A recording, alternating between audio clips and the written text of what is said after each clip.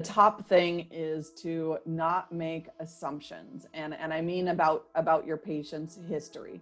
So I have a lot of patients where they say a diagnosis, or they say something, and then through the course of our physical exam, I realize that's not where your pain is coming from at all. So don't put your blinders on when someone has said, "Oh, the imaging showed that I have a tear over here."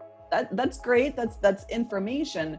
But always just come to the visit, start the physical exam with a completely open mind, because that's how you're not going to miss something that may have been missed by the 6 other practitioners that they say they've already been to.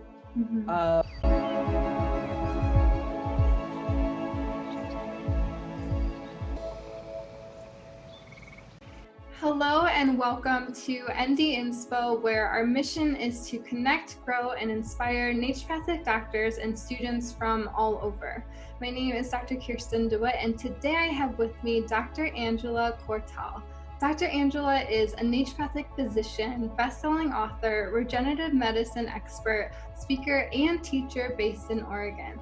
She is passionate about reversing degenerative joint disease by addressing the root causes, and recently published her new book, Younger Joints Today, where she provides 7 steps to improving joints, as well as exercises, resources, and a ton of supportive recipes to go along with it. In addition to her clinical practice, she teaches and speaks online on addressing your own joint pain, instructs physicians on advanced injection skills, and lectures on hormones, joint health, and injection therapies. In her spare time, she tends to her rural property with her husband, Chavi, and her 2 rescue dogs. I am so excited to speak with Dr. Angela today to get to know more about her own story with naturopathic medicine and with joint pain, as well as to dive more into understanding joint pain clinically. So thank you, Dr. Angela, for being with us today. Well, thank you so much for having me on. I'm excited to be here. Yay. And so I always love starting out, just getting to know a little bit more about, what brought you to naturopathic medicine in the first place. Well, I can say it was a long and circuitous road. Going through my undergraduate years and even previously in high school, pretty much my whole academic time, I was really interested in science, and sort of on the side in my personal time and my volunteer time, I was always really trying to help people, help my community, just kind of get out there and make a difference. And through a long path that led me through majors in languages and education, and finally ending up in the science field, graduating with micromolecular biology as my degree. I went very, very far into that science path, and really, I don't know if struggle is the right word, but really kind of tried to dive in and research and figure out, where can I use this degree to help people in the moment, people right in front of me, like how can I make a difference in someone's life, knowing everything about cell biology and microbes and genetics. and got to our field of naturopathic medicine, figuring out that I had the science background for this sort of postgraduate education, and felt like it was the perfect fit. I could go through this program and literally sit down with people and help them see a positive impact in their lives. And so that really inspired me through the program. I do mention in my book, and at various other times in the past, having my own history with a skiing accident that led to a surgery that led to a lot of my own physical health issues. And to be honest, it wasn't really the top priority for me going through schooling, and even in my early practice, it was just kind of like, it was just a problem, a long-term problem that was there in the background. But I started my practice and focused a lot of my internship years in women's health and hormones. Hormones have always just really been interesting to me. They're fascinating. There's so much you can learn. it's like a field you can just always continue to dive deeper and deeper into. And so it was really the earliest years of my practice, starting that practice, seeing a lot of women for hormonal issues, and just having this, and my body just really doesn't work as much as I think it should be at that time, at the age of barely 30. And so, okay, I really just don't want to continue going down this road of okay, I can't do that. I can't do, like, having this list of can'ts.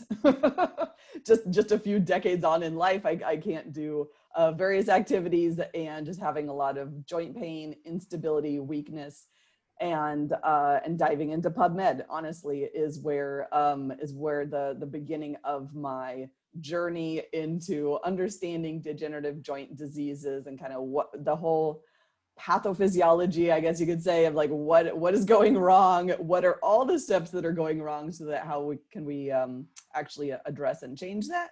And it led me to what led me to everything, to every single word on every page of my new book. But in a short sense, it led me to investigating the regenerative injection therapies, just really fascinating research that I found. At that point, it would have been like 2012, 2013, and seeing like, wow, there's actually research out there that these injections that don't seem like, I don't really get what they are or how they work, from the outset, but that it actually makes a joint better than it was before. It seems kind of wild, seems like science fiction. So then I went a few years into studying this, like just kind of tiptoeing from the outside, attending some of the conferences, just getting aware of the latest research and clinical practices. And then that led into a few more years of actually studying these, flying all over the place, studying with every doctor and organization and professional entity I possibly could to learn everything about this field. Just like hormones, I could never stop learning. It's fascinating and it's wonderful. And and so then I started bringing all of that into my practice, and now really have sort of this symbiotic practice of hormonal health and joint health. And the last few years now, I've transitioned now to being a speaker at those conferences that I used to be sitting at and bowled over by the research, and now I'm the one diving into it and presenting it to my colleagues, and training others in the injection therapies, in sort of how to get started, my own view on sort of how to get into this field. That's great. And I mean, they meld so well together. I think a lot of people that you see coming in with joint pain, it's not just necessarily the joint. And I love that that's kind of how you start out your book, is understanding your diagnoses.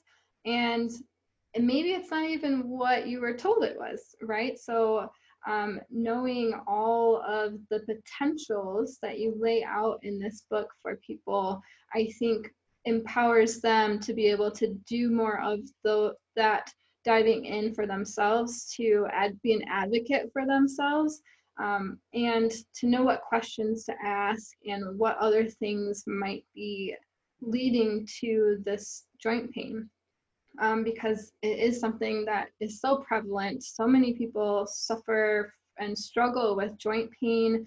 They don't know their options, and it can be debilitating, right? And so I'm wondering if you can kind of talk a little bit more about your own experience, and how you felt during that, and what you were kind of looking towards for treatments, and what you were told were good treatments, and what you kind of found for yourself to work. Sure. So I can say that my history, my background on this was long and rocky, and like I mentioned in the book, I was the quote unquote good patient. We would say I had good adherence to the treatment plans. I did everything. But I was one of, I mean, it's just really so common out there, where patients go through your standard of care, your traditional treatment route, and for some it helps, and for a lot it doesn't, because it's so narrowly focused, is my view on it. So the medications didn't actually address the pain, and the physical therapy was just, I don't know. I mean, this is now back 15 plus years ago. So I can't really remember every single exercise and every single evaluation that was done at that time. But my view is that it was probably just too limited on, for me, it was a knee surgery. So just on knee strengthening exercises. And probably by the time I got into that physical therapy, it had just kind of gone up and down the chain, so to speak. So I had a lot of back pain, a lot of back issues. And it was really, I guess over time, I was reaching out for anything like what can possibly be out there that has an impact, and pulling a little bit of a few pieces from our clinical education and naturopathic school at that point, pulling some pieces from what I was learning, working with like a physical trainer and learning exercises and muscle development and like what is important for me. And then going through my training and going through my internship, learning about hormones, and really seeing that a lot of these, what I mean, even in naturopathic, even in our field, I think there can be like this is sort of the wheelhouse over here, and not a lot of crosstalk between some entities. And I would say like the endocrinology and more of like the orthopedics and rheumatology, that the connections there are not really, those lines are not really drawn. And so over over many years, just kind of getting one piece of information here and one piece of information there, I slowly started to put it together, like what made an impact for me, and seeing that that's actually not rare. That wasn't weird for me to have to kind of step out into those other fields, those other realms, and seeing that, yeah, for most of my patients, it's like you said, yeah, they're not separate. I thought getting into the injection therapies and helping patients with chronic joint pain, that I'd have like my quote unquote hormone issue patients over here and my chronic pain issue patients over here, and that it would be two entirely different separate practices. And what I found out is that it's like 90% overlap, because a lot of my patients that are coming to me just for quote unquote hormone issues are like, and my shoulder's been bugging me for 15 years. And I'm like, well, how about we also address that? That's important too. Let's not put blinders on and just focus on the menstrual issues or hot flashes or whatever it is that was your focus coming to me.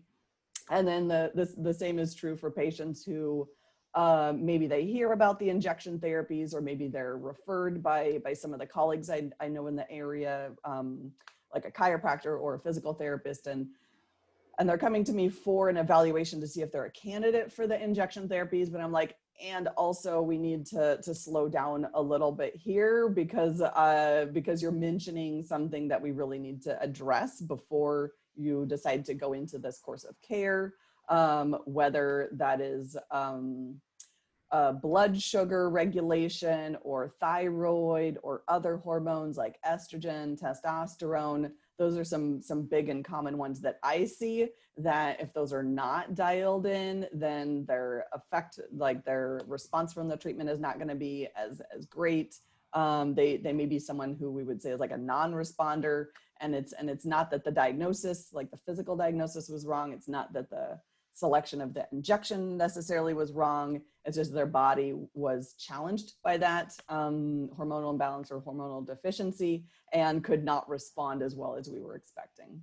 Mm-hmm. Yeah, and I think, like you mentioned, even in naturopathic medicine, often, I mean, we hear it with maybe menopause, and that's when we start to think about hormones and how it impacts the musculoskeletal system. And there's some other things in there too, but you really talk about throughout the whole life how hormones at any stage of life can really impact your musculoskeletal system. So it's not just a one time period of your life that we should be thinking about hormones, right? And I think other, if you're an endocrinologist, and of course that's all you're thinking about, and but it's putting it all together. And I think that we already have the framework as naturopathic doctors to put things together, but it's more of just continuing to educate and to see how more of those dots actually connect. And so I love that you have these 7 steps, and in the book you're pretty direct about, well, we don't just jump right to Prolo or PRP. We have to make sure that you're a candidate for it, that it's actually going to be worth your time and money, right, on both ends. And I think that is really important as well, because I think too often maybe we jump into, I guess, what is that adage? If you have a hammer, everything's a nail, right? Instead of looking at the whole slew of other tools that we have in our toolbox. And so I think it's so important the way that you have laid out your book, starting with knowing and understanding your diagnosis. But then you also jump into, for me, nutrition plays a huge role, not just in deficiencies, but also in the foods that you're eating and food sensitivities. How big of a role do you see that playing out in your patients? That's a good question. And I would say, so there's a couple of big pieces there. And one is, yes, so deficiencies is someone not eating enough, period, or not eating enough specific macronutrients, nutrients that we know that they need at least some of on board to regenerate the musculoskeletal tissue. With food sensitivities, I would say it's really variable. So definitely, I have some patients who are coming to me, and one of the sort of top topics for them is digestive health, some chronic GI issues. So then I would say that we really table something like PRP injections, for example. Like we need to get someone's overall system a little bit better organized, a little bit happier overall, but before we go into those, because yeah, if there's some sort of chronic bacterial overgrowth, chronic inflammation, food intolerances causing some inflammation, for example, then that's going to impact anything that they do, or if they choose to, for the regenerative injection therapies, because that relies on kind of a healthy, well-tuned immune system that's going to respond to the signals of the injection therapies, create that healing response. So if it's already sort of bogged down and challenged somewhere else, then that becomes definitely a top priority. Mm-hmm. Yeah, and I know for me, I've seen, especially with like autoimmune patients who have degenerative joint disease or an autoimmune joint disease, then oftentimes just helping to remove some of those sensitivities, some of those food intolerances can drastically drop their pain levels just with that alone. And then you also talk about one of my favorite parts is you talk about the mindset in the lifestyle portion, which I don't think gets talked a lot about. And surprisingly enough, I don't feel like we talk enough about this in school. At least when I was in school, I feel like I had to seek out a lot of this area of understanding the mind, the mindset, and the role that plays in healing and in making these changes, because there are a lot of lifestyle changes, lifestyle factors that influence pain in general and health and healing. And so I love that you talk about this, and how, I guess, what role do you feel that this plays with your patients, and what are some methods that you do with them in the realm of lifestyle and mindset? Well, that's a good question. And I would agree with you that I feel like this is something, the importance of mindset and addressing mindset is something that sort of evolved for me in my practice over the years. I guess sort of like realizing like, what is this invisible wall that I'm hitting with a lot of patients, and that it's mindset, and like, okay, what do we do about this? For different people, obviously it's going to be different. And so it really, I would say, is a process through our dialogue, depending on what that person specifically needs. Is it that they're really not taking any time for themselves? And am I prescribing meditation? And yeah, patients who are coming to me for chronic joint pain probably don't expect me to tell them now you're going to be meditating. And yes, you're going to just start with 5 minutes a day. It's okay. I promise you'll make it. Some patients are very, very hesitant. Or am I... it really depends on where our conversation goes. Is it that they're actually going to be working with a coach? Is it something about where this is coming from relationship or work difficulties, and so they need some kind of coaching through that? Or am I really more thinking about referring to counseling or therapy? And kind of a great plus side of everyone sort of forcibly getting very used to online technology very quickly is that I think, like, my view, at least in practice, is that a lot more patients have been much more willing to take me up on the discussion of a possible therapy referral, because we've lowered the barriers there. They're not having to go to a new clinic and kind of meet someone at this new place. And I've just seen that a lot of patients have been much more open to doing telehealth when basically mental health is an important part for them to work through. Mm-hmm. And have you noticed any patterns or anything that has kind of shown up over and over again with your patients with chronic joint pain in that realm of mindset? Yes, yeah. And probably the biggest one is if someone is coming from a place of feeling deterministic, like this is how it is, it's not going to get better, it's only going to get worse, this is going to be permanent.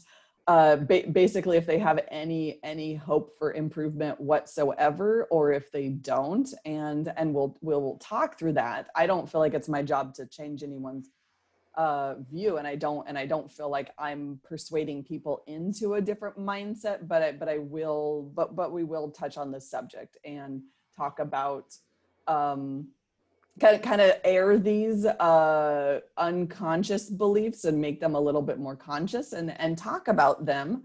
Not that I'm over promising any miracle cures, but just to say, I hear what you're saying, and from the physical exam, from your imaging, okay, we're going to just talk very, very frankly about your diagnosis, about what the standard of care recommendations are, and then let me tell you about my experience working with people who have this exact same thing, like that I can pretty much any joint we're talking about by this point, I can say that I've seen that, and this is what we did, and that I have had patients improve, and this is the amount of improvement that I expect, and that in my line of work, I'm very much an optimist, I guess I would say, just because of all the success stories that I've seen. Mm-hmm. And I feel like that plays into, you brought up Dr. Dweck's work on the growth and fixed mindset, which again, I think is just really important even to just be aware of, because I think so often we don't even know that those are a thing. And so it's hard to pin out when we are in more of a fixed mindset, like you said, the deterministic people who are like, this is just how it is, and how that might be impeding improvement and even just the options that we may look for, because if we already think that this is just how it is, we're probably not even going to seek out those options. Can you talk a little bit more to the difference between the growth and fixed mindset? Yeah, so I think that is huge, probably the biggest topic there is, even if we're not always talking about it in every clinical realm when it comes to chronic pain. And I'll say chronic joint pain specifically, because that's sort of my wheelhouse. Mm-hmm. And that is the message that every one of us who's said that you have arthritis or you're going to get arthritis because of whatever your medical history is, that is always sort of the story that's laid out. So it makes sense. Like people, they hear this is going to get worse, come back in 5 or 10 years when it's really bad, and then we'll do surgery. So that's sort of the story. That's the trajectory that's always been told to people. And it really takes kind of changing someone's perspective, introducing the idea of like, yeah, that's one path. That's not the only path. And that some of my patients come to me already ready to go because maybe they had a friend who had a phenomenal recovery from whatever the case may be. But I would say this is more common. So some of my patients are coming to me specifically because they're seeking something alternative. They're seeking something different than what they're being told to do by the whatever, just general larger medical system. And some patients are getting referred to me and they may not even be aware of it whatsoever. And I would say in that population of patients, it's a little bit more common that they're like, well, this is how it is, but you know, my chiropractor told me to come here. But you know, it's been this way for a very long time. And it's sometimes we get somewhere different with the conversation. Sometimes that was just the little seed that I planted that it's going to be growing at some point in the future. Because if someone really does think that like everything is going to just keep on getting worse from here on out, it will. Like I don't think that's too woo-woo to say that that's sort of the story that we tell ourselves. It's going to be a self-fulfilling prophecy. And so that's why I love Carol Dweck's work. I think you can apply it to just about any realm of healthcare possible. Like where could that not fit in? Where there's people who are experiencing something chronically, often it's told that this is just a management scenario. We'll try to give you some different medications when these ones stop working. But that's sort of the general storyline, is that this is just going to keep getting worse and worse and worse from here on out. And that the mindset shift is what kind of opens the door and makes someone more receptive to me saying, we can reverse this. And I know that it's possible for so many of my patients because I've seen it. But it's going to take a little bit of work. This is now going to be a priority of yours. So you have to make some time and show some attention towards this.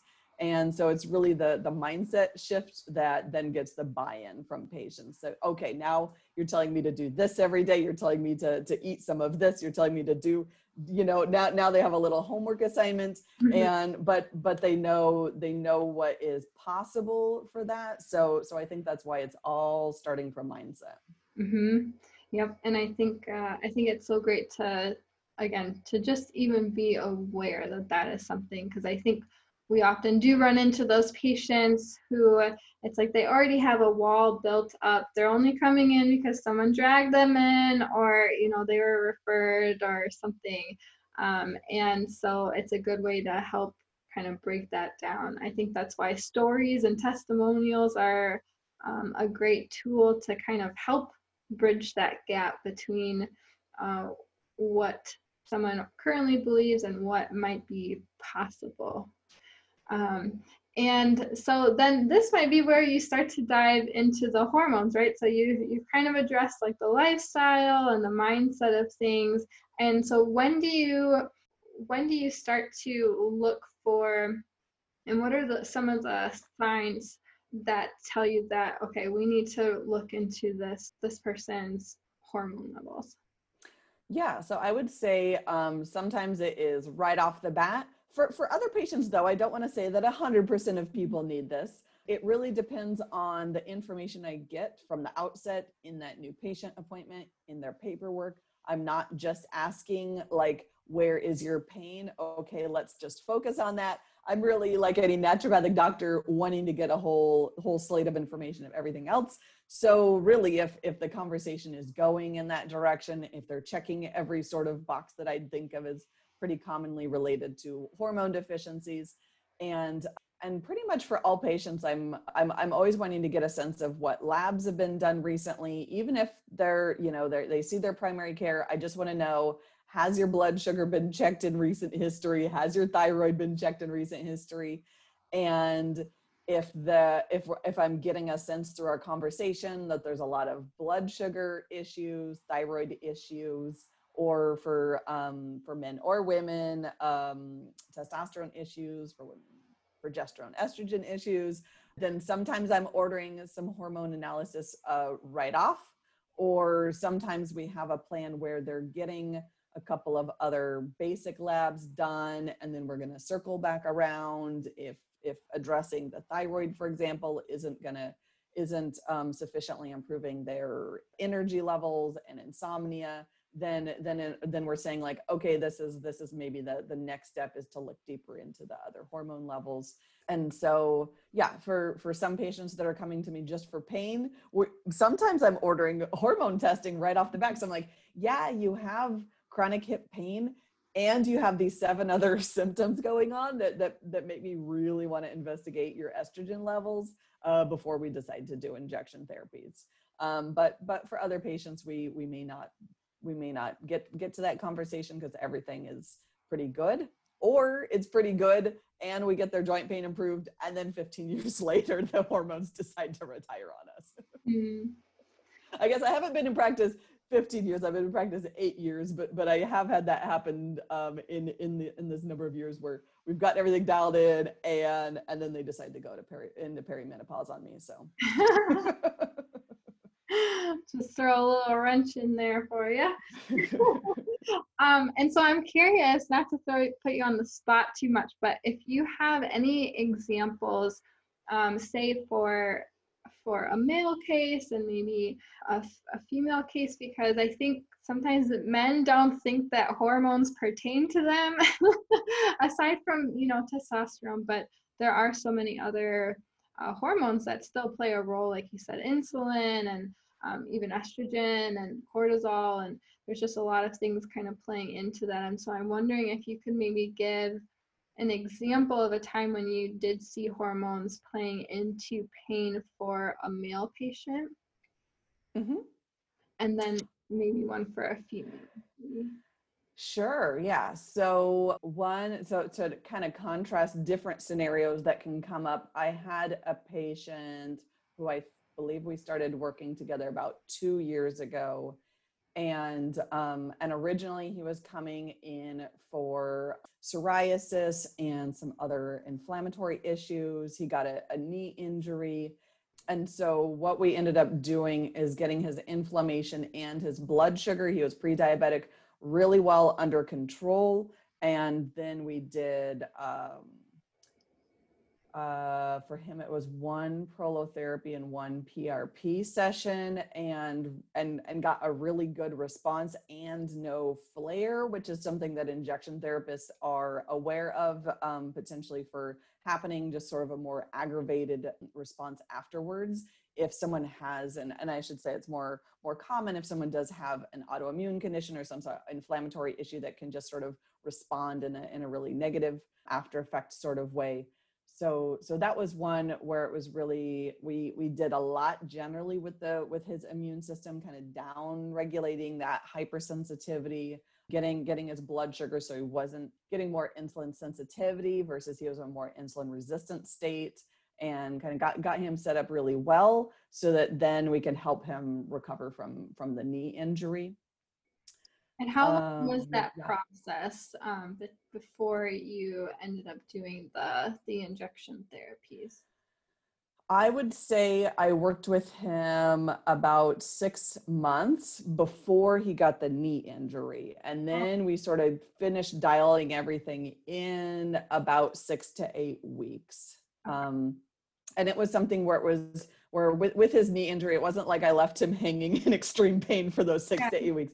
It had been a chronic nagging issue that he had hit the knee. And so it was something where he already knew how to sort of manage it at home. We kind of finished tuning up his insulin and immune system, and then got him over the most recent re-aggravation. And I checked in with him a couple of months ago, and we're still good. We're still good with the immune system, with the blood sugar, and no flare up with the knee pain. That's great. And then I have a number of patients for female hormones. Okay. One who comes up is someone who had been referred from a sports medicine chiropractor for some post-car accident. Like it had been quite a few years earlier. but she still had some neck and shoulder pain from the accident.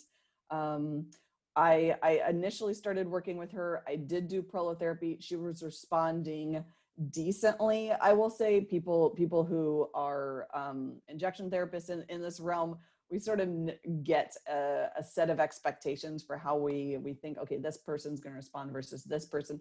I was expecting her to respond a little bit more robustly. She was responding well, but just a little bit more muted, I guess we could say, than what I would expect. So in that early phase, in that like month 2 to 3 of working with her, I decided to, okay, well, is there something else going on? And what we ended up doing was changing in one of the large, her primary care was in one of the large medical centers around here, and her thyroid, she did have hypothyroidism. It was just really not being checked. It was the prescription was being renewed, but the labs weren't really being checked. So I ended up recommending, like, we got to get some more recent labs. The medication did get changed for her, and then also we did some sex hormone analysis, and she was low across the board, and she was in her mid 40s at that point, and not necessarily what we'd say in the perimenopausal. She didn't really have any of those symptoms, but her hormones were deciding to decline at that time, and so the testosterone, estrogen, and progesterone was low. And so working through that another, let's say, 6 to 8 weeks, helping kind of all the hormones. At this point, we got 4 across the board, getting those all dialed in. And then we did like one more set of injection therapies, and it was like night or day difference. It wasn't this like, yeah, it's helping, but you know, quietly, it's helping somewhat, and into like, oh, we're good. Like that was wonderful. We're good now. Yeah. And what are some examples of treatments that you did with her to kind of help shift those hormones? Really all across the board. So it was working on what exercises she was and wasn't doing. It was working on nutrition, on diet, on nutrients. We've used vitamins, we've used herbs, and then also adjusting the hormone prescription, like I said. So so I would say the full naturopathic toolbox I've used for her. Yeah, that's great. And when should someone seek out prolotherapy or PRP as a potential patient? Or if we are a naturopathic doctor, maybe we don't do those therapies, but we would like to refer them. When is a good time to refer for those treatments? Yeah, this is great. So I totally understand there's a lot of people who are enthusiastic fans of it, but it takes a lot of years to learn well. So just link up with someone in your area if possible. Mm-hmm. Naturopathic doctors, I have some DO and even MD colleagues spread across the country who are very well educated in this. So yeah, first is find who might possibly be in your area. And often I would say I'm getting referred when the thing that they think should be working is just not working that well, or even more commonly that it's not holding. And I'll put some air quotes around that, but I'm sure a lot of people know what I'm talking about, like that adjustment, that manual therapy, the ultrasound, the taping, whatever you're doing, or working with, say, like a PT or a chiropractor. It helps, and then they backslide, and it helps, and then they backslide. And I sort of joke with a lot of these patients that I'm like, well, if you could get chiropractic every day, you'd probably be good. And they're like, yes, I know. Yes. When someone's eyes go big, they're like, yes, you understand me. The thing helps, but then, you know, they're losing the effect of the massage as they're walking back to their car, sort of patients. Like, that's where we know structurally, musculoskeletally, we're in the right zone. Like, they are getting treatment to the right area. It's not like a referred pain where we're way off the mark here. we're getting there, but it's just not getting deep enough. It's just there's some layer that isn't getting addressed. And that's often when I'm getting referred to, because that's sort of where I'm focusing as someone who does the injection therapies. I do try to be very well aware, as you were saying earlier, that like, the syringe is my hammer. I don't want everything to look like a nail. But what I want to do is evaluate for when I do use these injection therapies. Is there any pain coming from the joint capsule, ligaments, tendons, these sort of smaller structures around that joint complex? Because that is sometimes the piece that is not being addressed with some of the other types of care, and it dovetails really nicely. So I work with tons of other manual therapists who work with patients with pain, because when we are layering on the injection therapies, if it's the right fit, then that their care can last longer, can have even a better response. And so I'm sometimes just the person called in, the assist, and then we get reduction of the inflammation in the joint, get some healing, get some improvement of integrity to that joint, and then they're good, and then they just use their chiropractic or physical therapy, whatever their sort of maintenances, and that it's actually holding for them, and they're getting to a new place of health. Yeah, I think that's great. Because I was also thinking, people like myself, we're in pre-licensed states, so we're more restricted on the therapies that we can use, but we can still refer to other practitioners that might be doing those. And so it's good to know that there is another tool that can be used for those people, because I do know what you're talking about, where you get them to a point and they're okay for a couple of days. We see a lot of that in our clinic with acupuncture. They're looking for something that's going to hold longer than just the day relief that they get from their chiropractor or PT.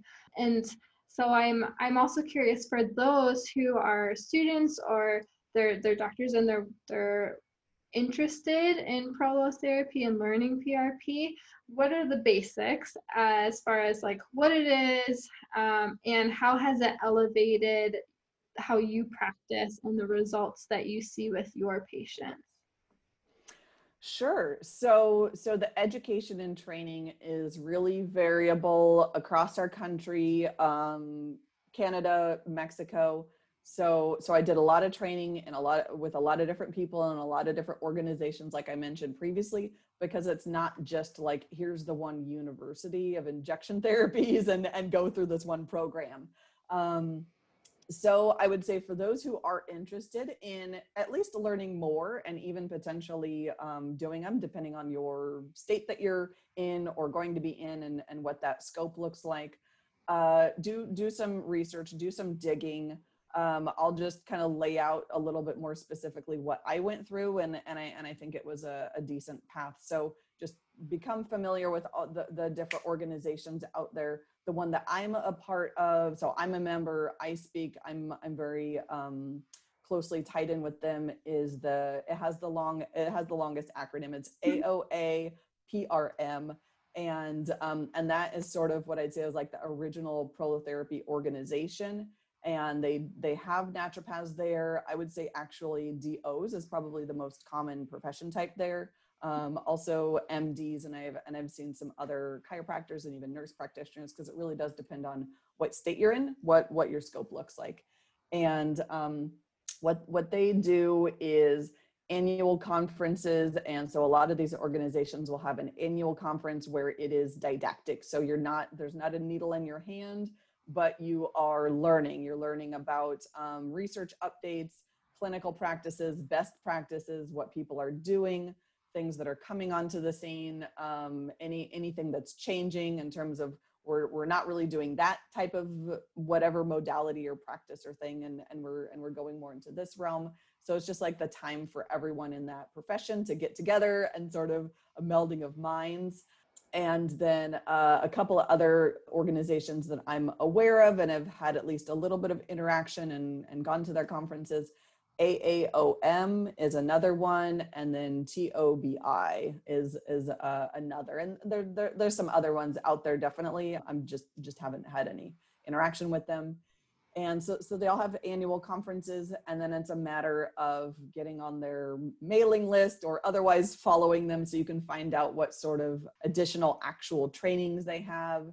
Some start out as like a weekend focusing on this, or a full week, let's say doing ultrasound diagnostics, for example. And that's sort of a whole other realm that goes on to the injection therapies, is learning the imaging guiding. Sometimes there are trainings through the various naturopathic colleges. I don't even know how many, maybe 5 years ago now, participated in one that was at the Southwest School. I was assisting with one a couple of years ago at Boucher in Vancouver. And so yeah, it seems like at the schools at various times they will have them. And yeah, anyone can find me and ask me more about ones specifically that, you know, I'm interested in this, and do you think this is a right match for me? Because some of them are going to be focusing on different topics, different approaches, and it's a matter of, well, one, what you legally can do as far as your scope, and then also what you're interested in. Not everyone has to do the route that I did and go everywhere and learn everything. If you're really focused in one particular type of injection therapy, then yeah, let me know. And like I said, I do a lot of intro courses, and so that's really like the next step beyond what we learn in our schooling, which for me was basically like a B12 injection. So if you've done a B12 injection and you're like, how do I get into anything else injection modality wise, then it's a matter of going over a lot of the, well, how do you assess someone and start doing some of the injection therapies that are a little bit more superficial, then deep diving into something more like the prolotherapy and PRP and some of those other orthopedic injections, which are definitely take a lot more training. They're a lot more in depth. There's just a lot more to that. Okay. And is there anything in particular that for doctors who want to refer, or for patients who are looking for a practitioner, is there anything like a certification or any type of specific training that they should look for, or them saying that they've done the AOM? Yeah. Is that, you know, just kind of look to see what associations they've worked with? That's a good question. So there is not one universal certification for everybody. I have gotten quite a handful now from all the different ones that I've done. And that I will say that it's pretty common, and that if you don't know anyone and are sort of cold investigating, then at least looking at some of the directories. So yeah, my organization, which has the long acronym AOAPRM, their website is prolotherapycollege.org, and they have a provider directory. So it's not to say that everyone on that list would practice exactly like me. Of course, we're going to be a little bit different, but I do know that they're at least affiliated with one of the professional organizations. And so even if I don't know them personally, I can at least presume that they're kind of keeping up to date with best practices. And yeah, I believe that the AAOM also has a provider directory. I'm guessing there's a couple of other ones out there. So yeah, so that would be something to look for. And of course, like word of mouth. If you do know anyone in the area, you may have a colleague who's interacted with that person. And how do you feel that these injection therapies have impacted your care and the results that you've gotten? I am really, really thankful that I can do these, that I've gotten educated in this, that I have this as a part of my practice. I have found it so profoundly impactful that I just can't imagine not doing them, because of just the huge effects that I've seen. Like, no injection therapies may not be absolutely necessary for everybody, especially if you're in a state where maybe it's just not widely available at all. It's not absolutely necessary. It can just be really powerful. So shortening down the duration of someone actually responding to care. You can certainly treat osteoarthritis in a number of ways, all the rest of the ways that I mentioned in my book, and not ever get to the injection therapies. But sometimes it's just a bigger punch. Mhm. In terms of getting someone like really, oh wow, I noticed my pain is way down. I can go up and down stairs again comfortably in a matter of weeks instead of it being months or longer. That's wonderful. It's so nice to that we have so many potential tools available to learn. And like you said, I think one of the pros of being in naturopathic medicine in general is that there are just so many things that we can dive into, like hormones, like injections, like all of these different therapies that are really just lifelong learning opportunities. Yeah, definitely. And do you have any other clinical pearls or just any pearls in general for naturopathic doctors or students that are working with patients with joint pain? Sure. I would say probably the top thing is to not make assumptions. And I mean about your patient's history. Mm. So I have a lot of patients where they say they say a diagnosis or they say something, and then through the course of our physical exam, I realize that's not where your pain is coming from at all. So don't put your blinders on when someone has said, oh, the imaging showed that I have a tear over here. That's great. That's information, but always just come to the visit, start the physical exam with a completely open mind, because that's how you're not going to miss something that may have been missed by the 6 other practitioners that they say they've already been to. Mhm. Because no one's body reads the books, as they say, and it's true, and it's maybe even the most true when it comes to chronic joint pain, is that don't just assume that you know where the pain comes from and kind of how that story is. It's just a matter of listening to somebody, and then putting it to not make assumptions. And I mean about your patient's history.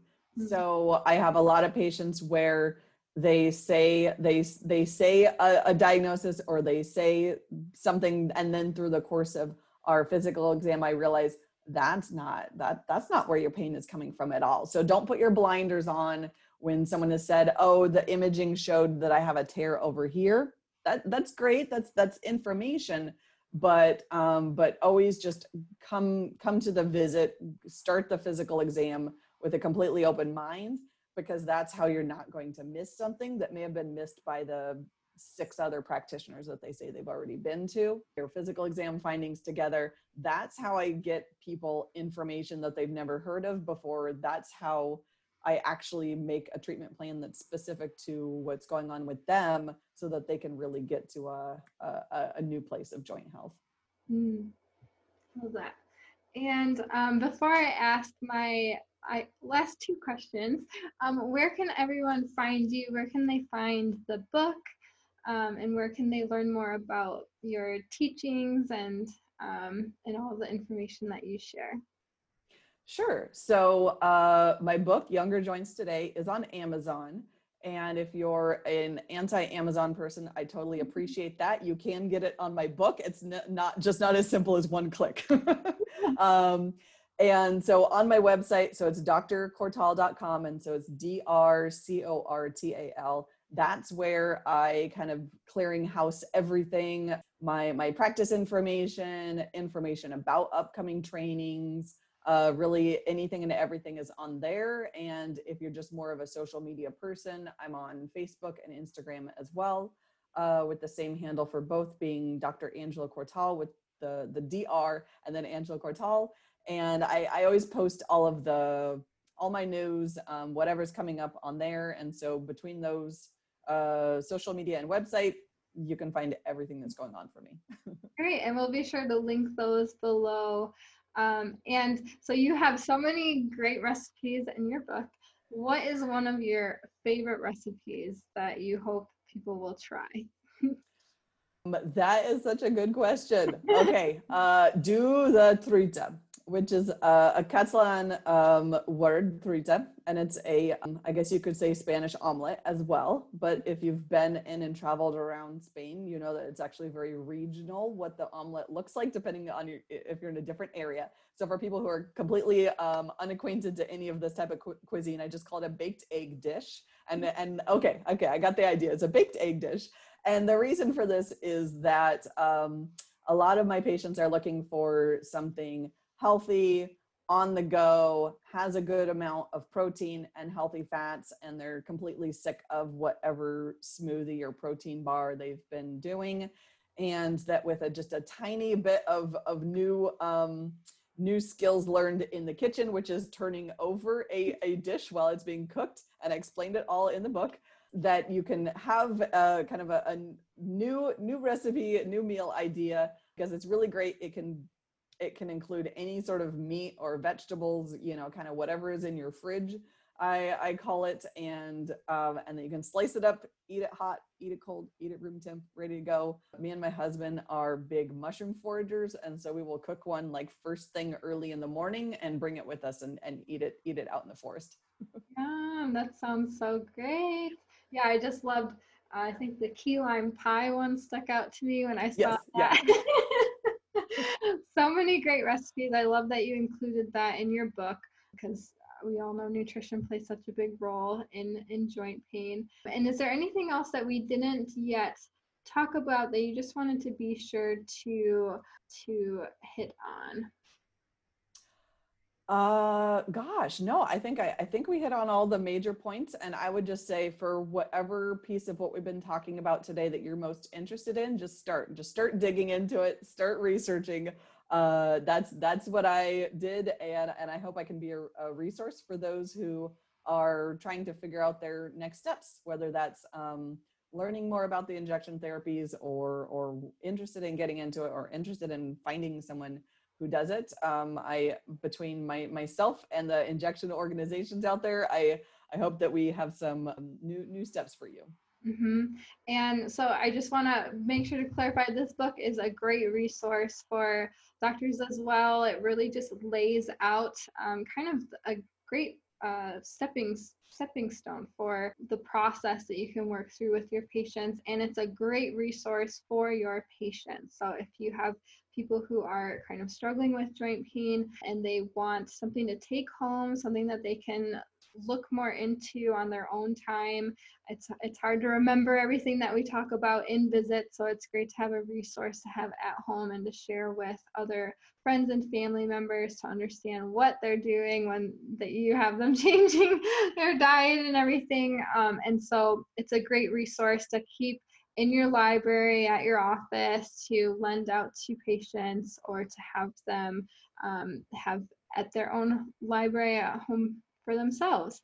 And so I love ending in this question, Dr. Angela, what keeps you inspired in naturopathic medicine and hopeful for the future of healthcare? I would just say our patients, our practice, every single day, just seeing the positive impact that we can do for so many people, and how we can bring that into our own lives, of course. And that sort of ties into what I was looking for all along, back 20 years ago when I was in college, trying to figure out how can I use my education to help people in real life, to see positive changes in the lives of people around me. That's our field. That's what we do. So we just all are going to keep doing that, and the ripples of positive change will just continue to emanate through our society. Well, thank you so much, and thank you for the work that you do and for putting out this wonderful resource for all of us. It's always so great seeing naturopathic doctors providing resources like your book and like all of the teachings that you do, and it's just so great to speak with you and to learn more about your journey and about all of these wonderful modalities that you do for your patients. So thank you so much for your time today. Well, thank you so much for having me. This was so fun.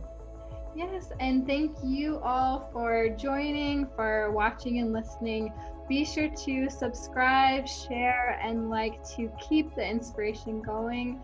As always, stay well and stay inspired.